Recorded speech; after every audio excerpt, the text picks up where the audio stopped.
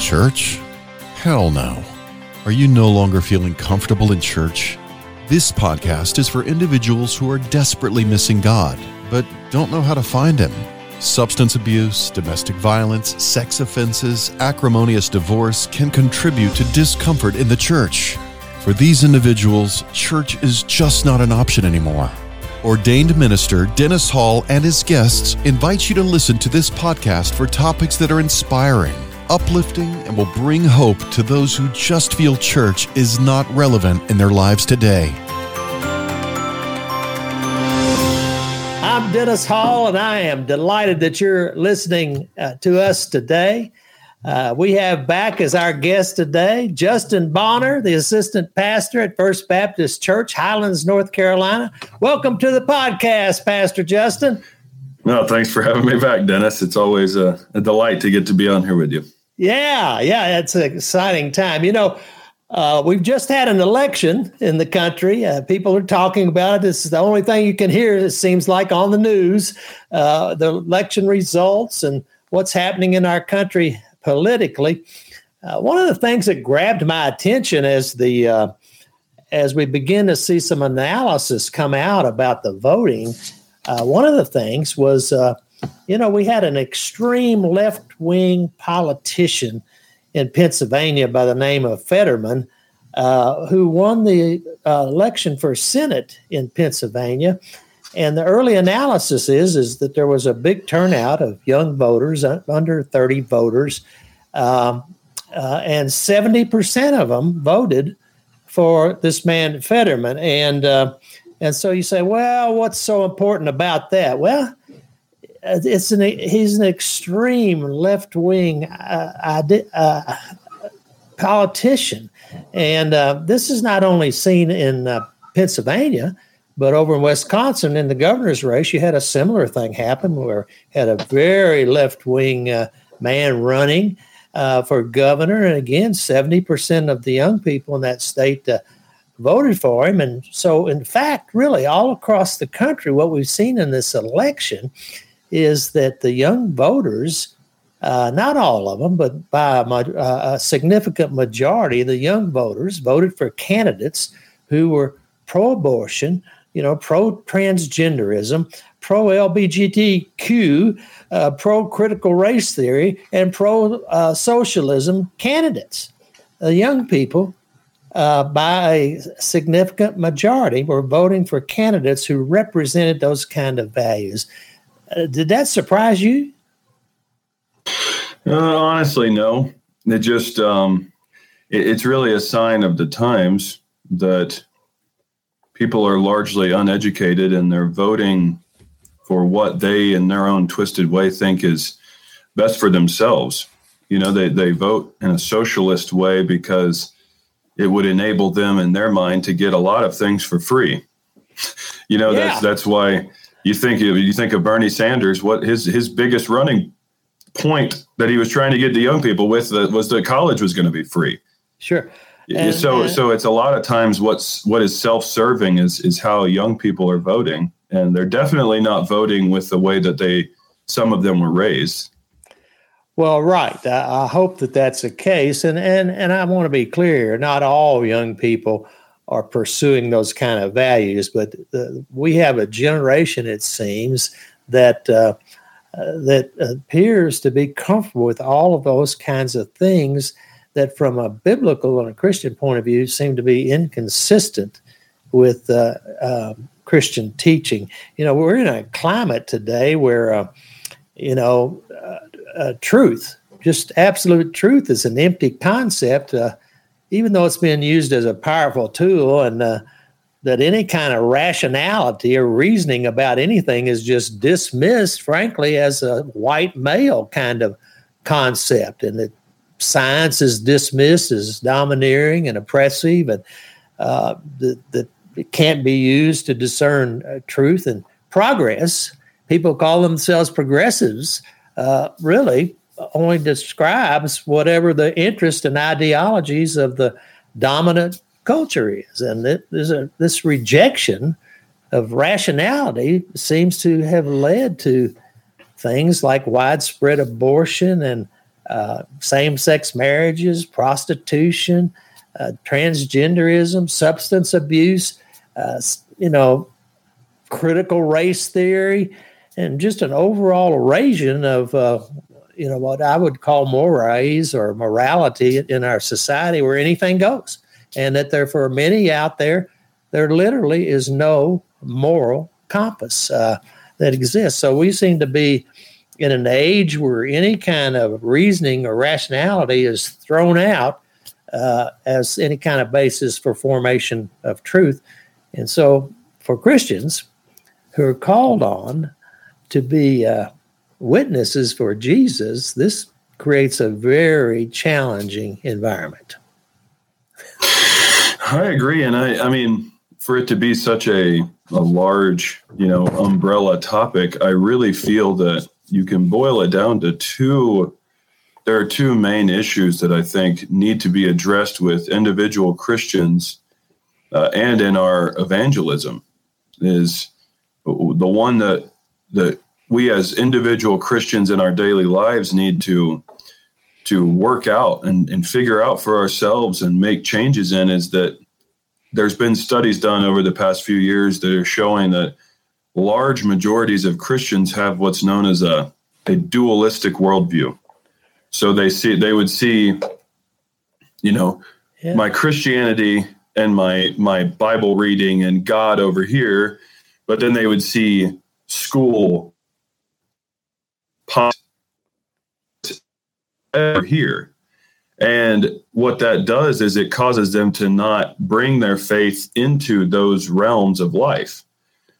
So as a person-to-person Christians, we need to begin by bringing those together and having a unified biblical worldview. That's something that we've spoken about on here before. And that will automatically cause you that will affect your voting. That will affect your views of society. That will affect the way that you interact with people outside. But the evangelism aspect that we need when it comes with dealing with young people in this generation is that it's rampant postmodernism and agnosticism. Postmodernism is a denial that there is any objective truth. Every truth is subjective. Truth, they would say truth is in the eye of the beholder. And that's what agnosticism does is agnosticism is a belief that I might be a Christian, but Dennis, you can be whatever you want to be, and I have to respect that because that's your truth, and I don't know what the truth is. And that's absolutely rampant among young people. They may claim to be Christians, but they're not going to say that that's the only way. And that causes a snowball effect. I had the opportunity to be involved in some research that was aimed at who is this Generation Z, this group under 30. And there's been quite a bit written about them and quite a bit of survey material out there. And basically, I described this, what we call Generation Z, the under 30 people out there that played such a role in the election, that they could be arguably called the first post-Christian generation.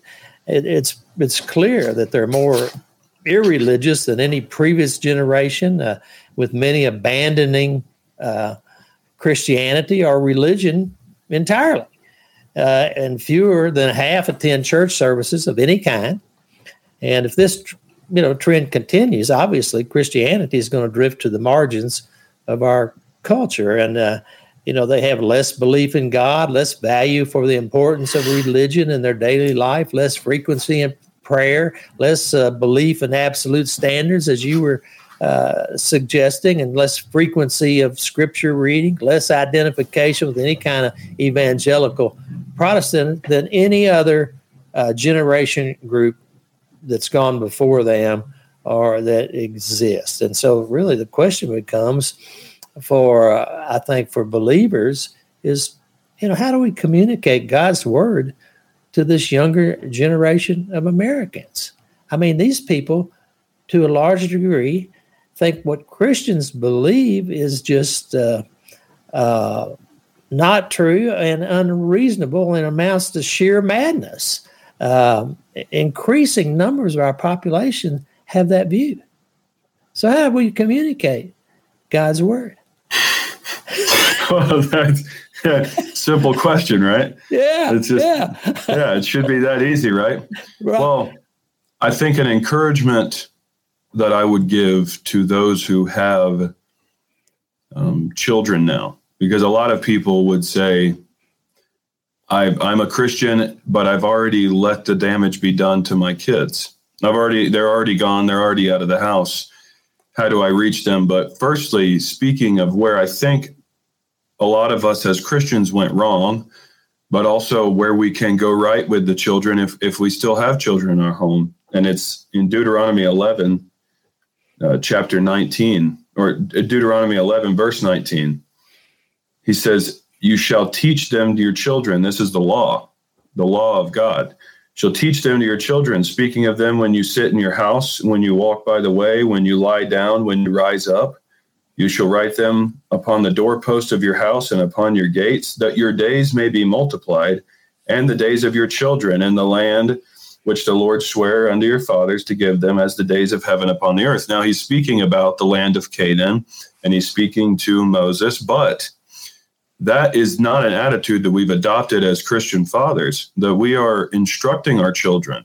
So then when we send them into a secular university, we're throwing them into the wolves. We're throwing them to the wolves with no training to defend themselves. Before David went out to battle, he said, look, I've already killed lions and bears. This guy's nothing, right? But what do our kids do? They go, I don't know. They're not being taught about the Bible before we send them off to a secular university 500 miles from their parents. So we have to start there, but then communicating to them the truth of the Bible must begin with effective evangelism. We can't take for granted that they grew up as Christians. That's what happened to me. I am Gen Z. I'm 28. I am in that group, right? Right.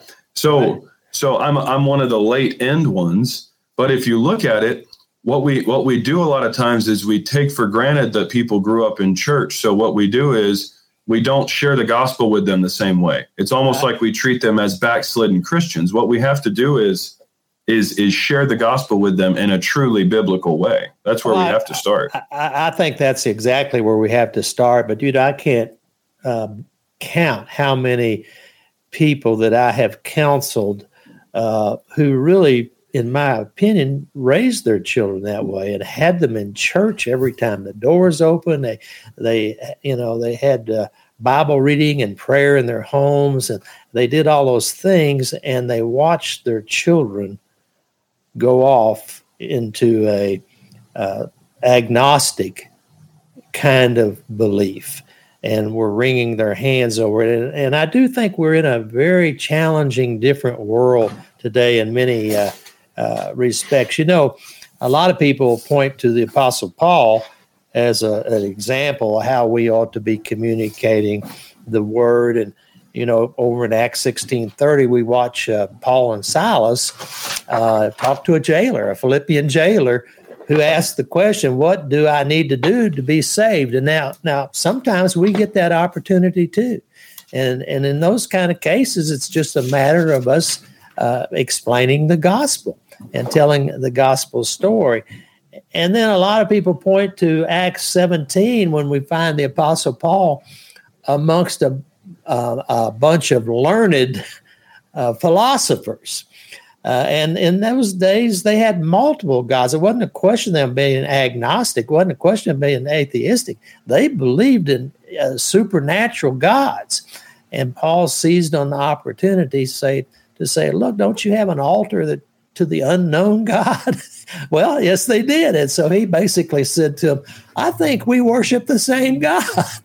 And began to tell them about the God that he believed in and followed. And so, again, you know, Paul was demonstrating, I think sometimes we have to seize the opportunity in somebody's belief to see how we can match up with their belief system when we're talking to them about God. You know, one of the most fascinating things that happened to me during my graduate studies in divinity school was I had a professor who assigned us a project, and the project was that he gave us a structured interview, and then we had to go to 5 atheists and interview them.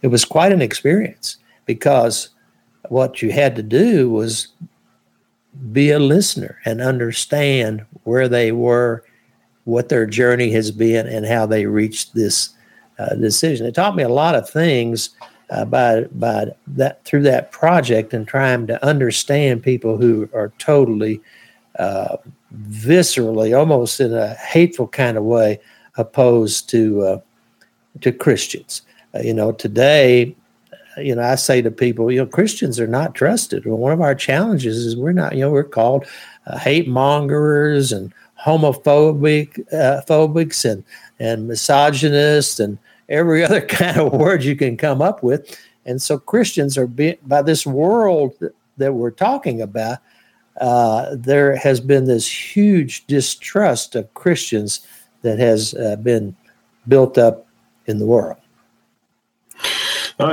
I agree completely, and I think that is one of the problems that the young people nowadays have, is that trust factor.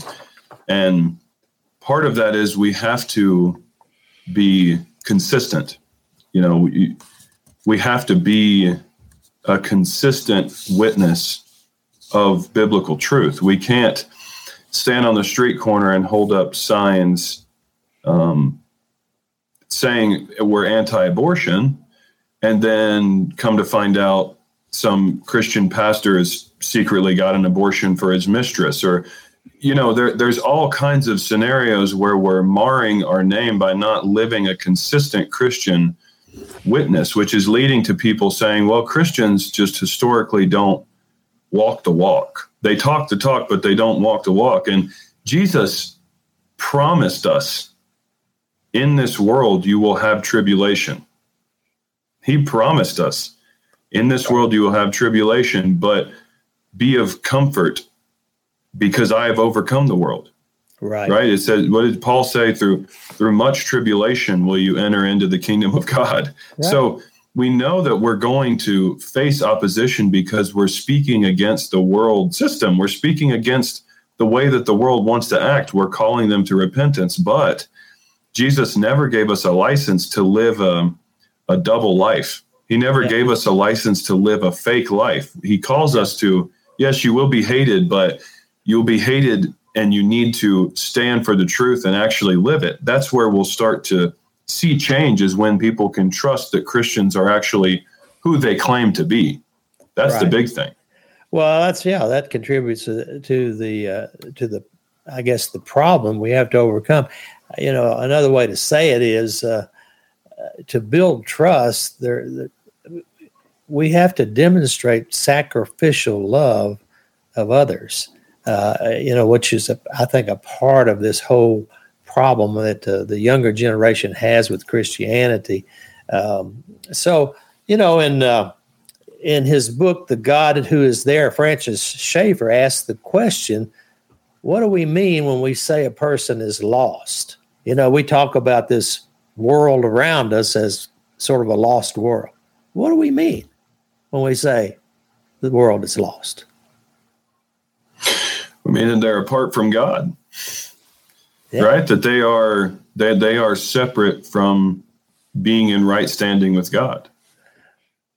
That's what I would mean by that someone is lost. Now, obviously, there are lots and lots of things that can roll out of that are unique to people's situations. And that's where the love comes in when we're evangelizing and speaking to these young people. They have to know that you care and that you are interested in their specific situation. You can't go in as a one-size-fits-all way of speaking to these young people. You have to care and show that you love them enough to actually give them the time of day to have a conversation, right?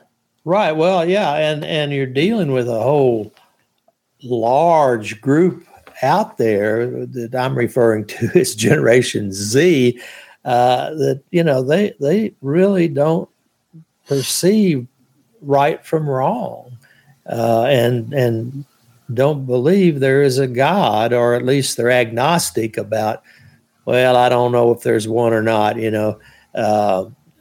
as you were talking about earlier, they don't have a grasp of any.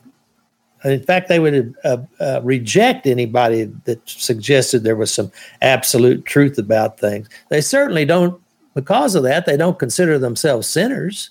They don't consider what they may be doing or thinking or anything else as some kind of sin, that they can't relate to that. And therefore, there's really, they don't sense guilt about, what they're doing. I sometimes have had parents talk to me about, well, their daughter has gone off, is now living and sleeping with their boyfriend. And they're wringing their hands about that. And one of the things I tell them is, I said, you need to understand your daughter doesn't understand that that's wrong. She doesn't understand that that's the problem. She has no guilt about that. So there's a different way of approaching young people when you understand that those things exist.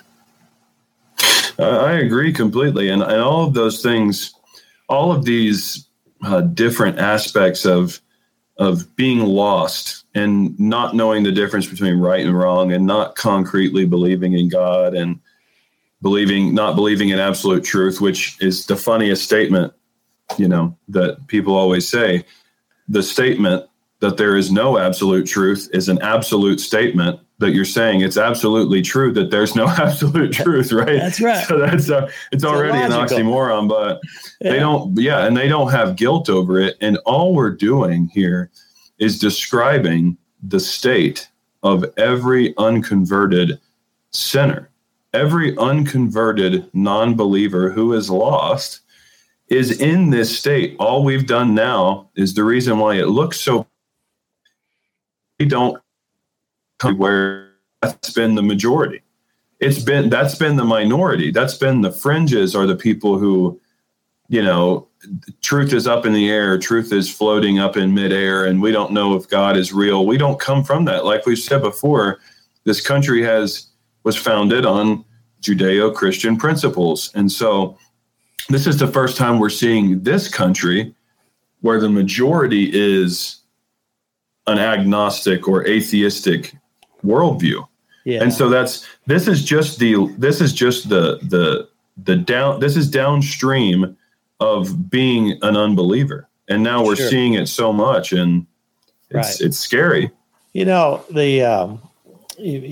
to ask the question, if we're focused on this emerging young generation and understanding where they are, where does this conversation about God begin when you have the opportunity to interact? One of my famous evangelist theologians was Francis Schaeffer, and he frequently said and wrote, Christianity begins with the creation.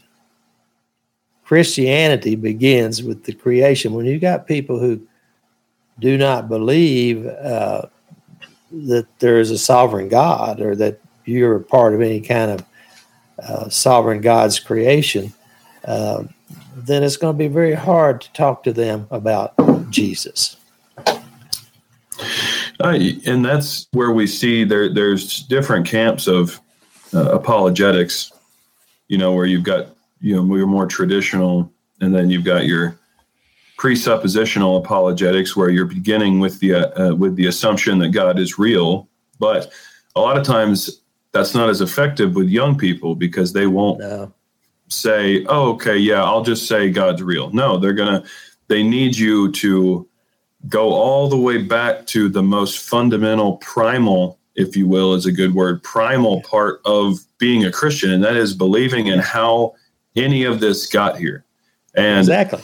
There's tremendous work on this. And there's so many people, there's ministries where there's a guy that I listen to from a organization called Wretched Radio, and he goes to college campuses, and just listening to the way that he begins speaking with them is a masterclass in evangelism with young people. He'll ask them, what are you studying here at school? And they'll say, microbiology. And they'll say, oh, okay, so you know what a cell is. And then you talk about how could a cell possibly have just been created on its own. And that's But that's how we have to be. We have to be engaged and creative. And I agree, it has to come from, you have to start with creation. If they don't believe that, then they're not going to believe anything else. And, these questions don't just come from university-educated college students.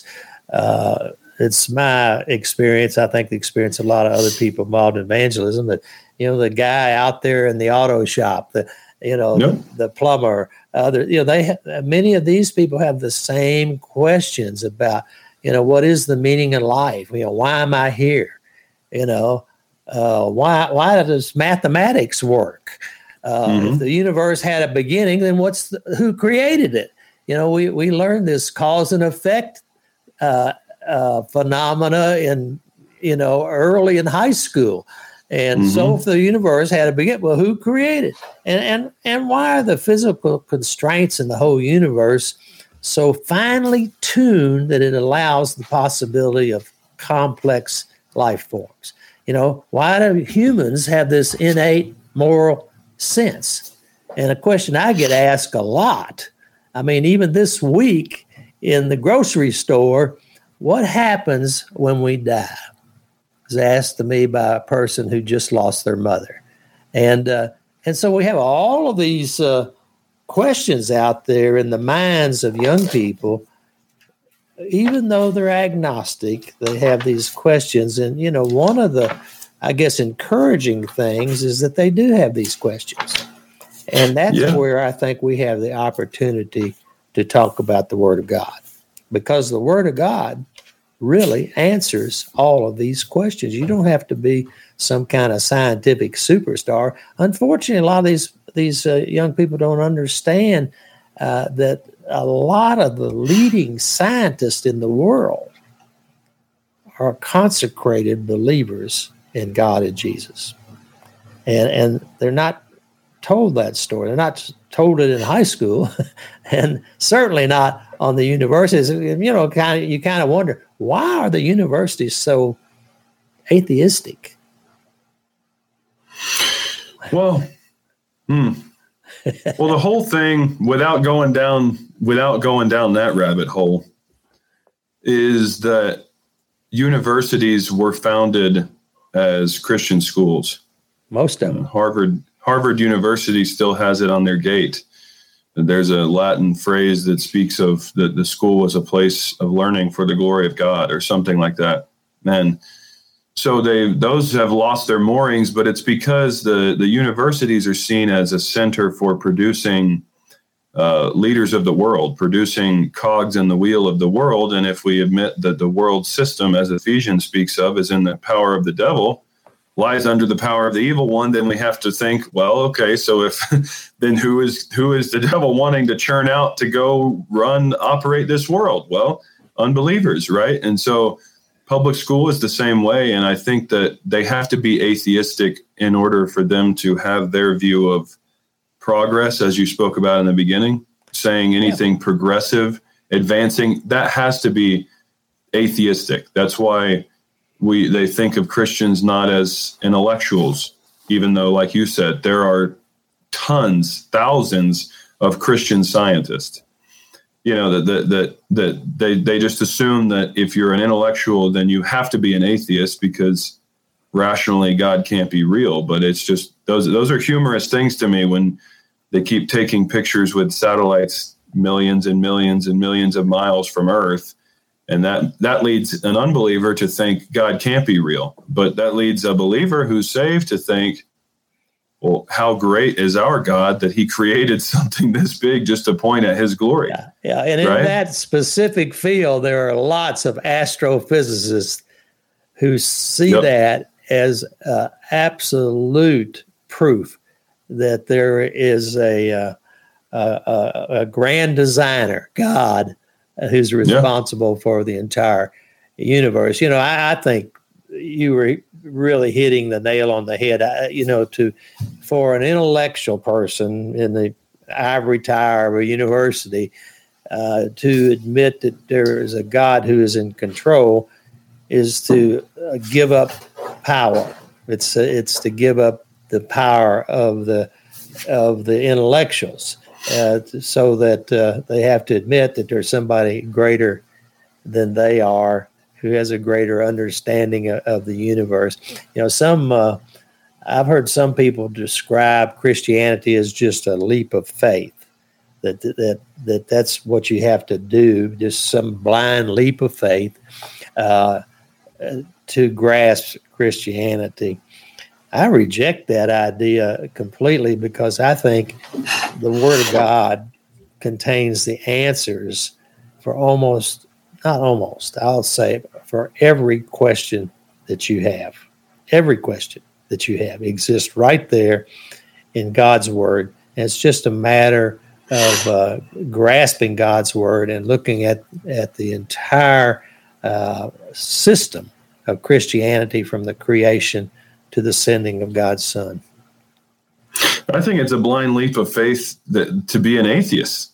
I agree. Frank Turek is a famous apologist, and his biggest book is titled "I Don't Have Enough Faith to Be an Atheist," and it's the idea that you're saying that nothing existed and now everything existed, and you don't know how that happened, but yet you have faith in the fact that it did happen, right? You have faith. Every atheist lays down their head at night and goes to sleep with faith that they'll wake up the next day. Yeah, right. They have faith in the fact that the sun will come up, right? Exactly. And there's a book entitled "The Gospel in the Marketplace of Ideas" that lays out some of the things that you're talking about. What are the idols of today? Well, we've just gone through a period of time where we see one of them where we've got people who trust political parties or candidates to deliver a nation that can provide for them from the womb to the tomb. That becomes their idol. That's what they're counting on. Trust in a candidate or a political party to take care of them. Well, that's absolutely. And that's because that we also lack personal responsibility, and that leans into our faith. Yeah. Like you were referring to earlier, the people that and I know people like that too, that genuinely did try. They attempted to raise their children in a biblical home and to teach them about the Word of God and teach them to be Christians. But somewhere along the line, perhaps they fell short totally getting across the message that they must take responsibility for their faith. Because that's it. At the end of the day, that's what happened to me. That's what happens to so many, is that when you go off to college as a Gen Z or millennial, when you go off to college, all of a sudden your mom and dad aren't there to be a Christian for you anymore. And then all of a sudden you start going, well, was I really ever even a Christian? And so that's one of the fears, is that we want to be cradled and carried by someone for our entire lives. We want to be told what to think and how to think, especially with politics. Yeah, and then, our society lays this other idol out that some just call money or financial security, where, we seem to, as a society, envy the people with wealth.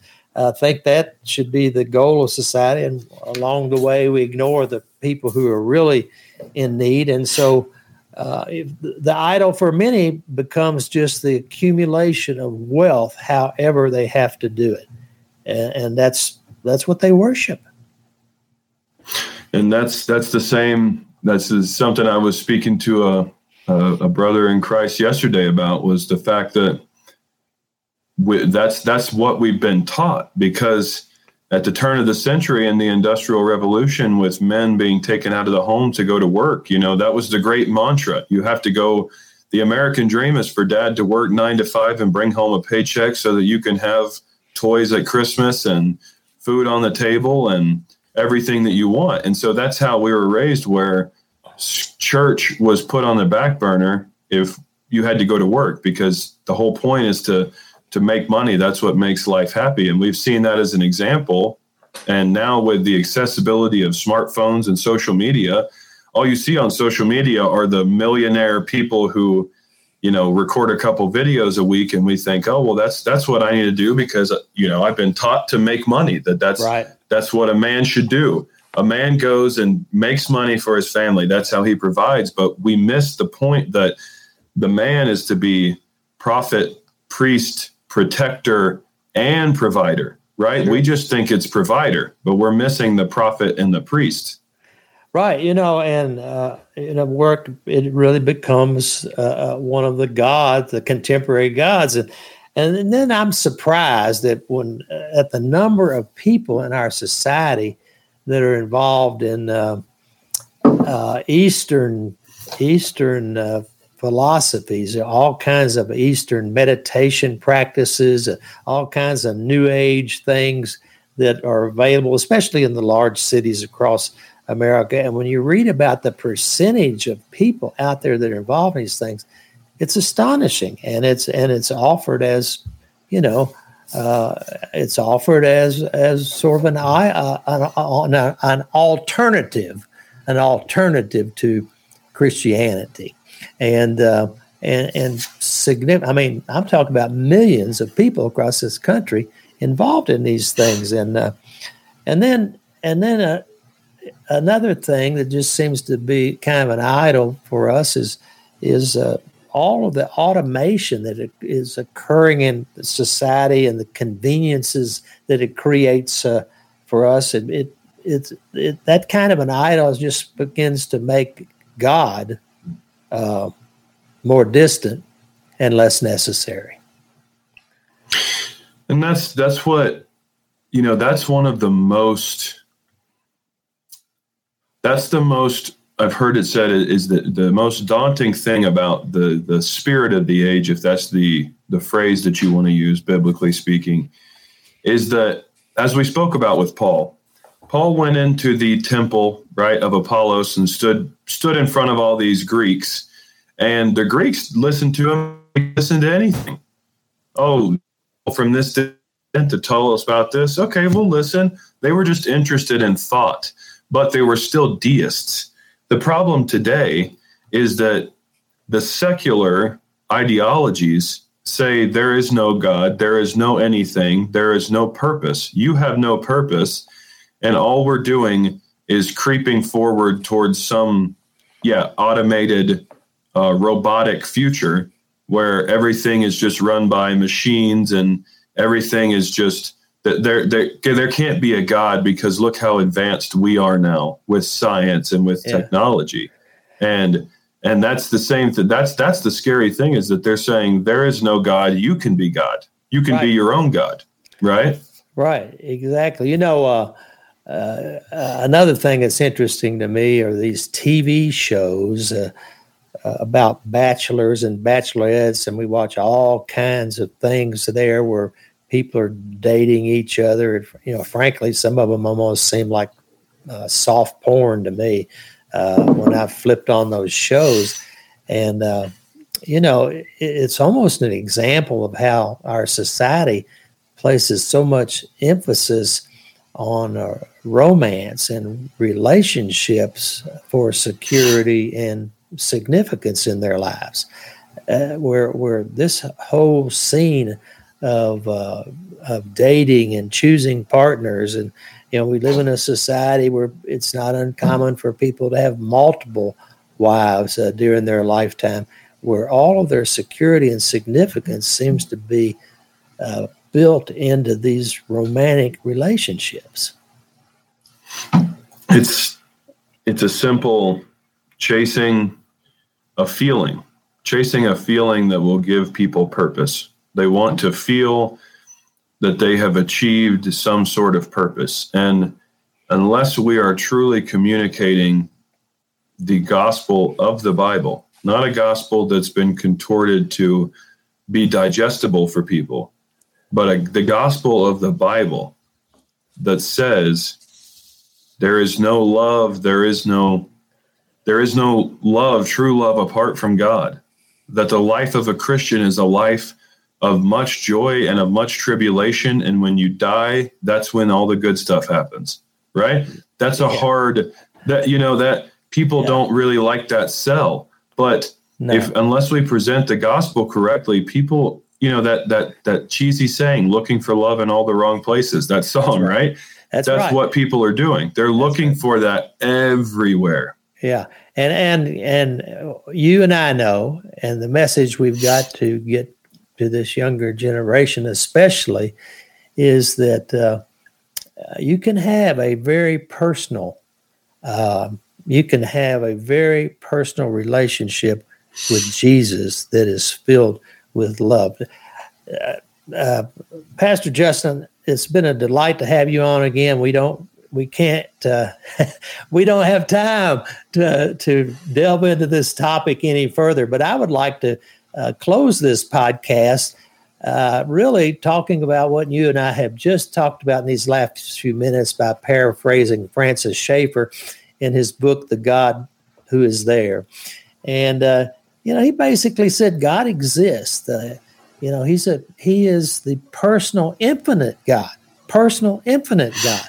And it's my opinion, and it was his. Our generation longs for the reality of a personal God, but they don't seem to be able to find it. We're surrounded by people in a lost world, and if we don't emphasize the personal relationships with Jesus, the world is not going to listen to us. It's hard to understand how the evangelical, Bible-believing Christian can fail to be excited. I mean, if we're unexcited Christians, we should go back and try to figure out what's wrong with us. We're surrounded by a generation who doesn't seem to be able to find anybody at home in the universe. Now, as a Christian, I know who I am, and I know the personal God who is there. I speak, and he hears. I'm not surrounded by mere mass nor only energy particles. When you accept Jesus Christ as your Savior, even though you will not have a perfect life in this world, your moment by moment personal relationship with Jesus will gradually transform you, and you will find deep meaning for your life. Amen. Pastor Justin, Amen. It's been a delight having you on today. I look forward to having you on again. I look forward to seeing you soon. God bless you. Thank you. God bless you, Dennis.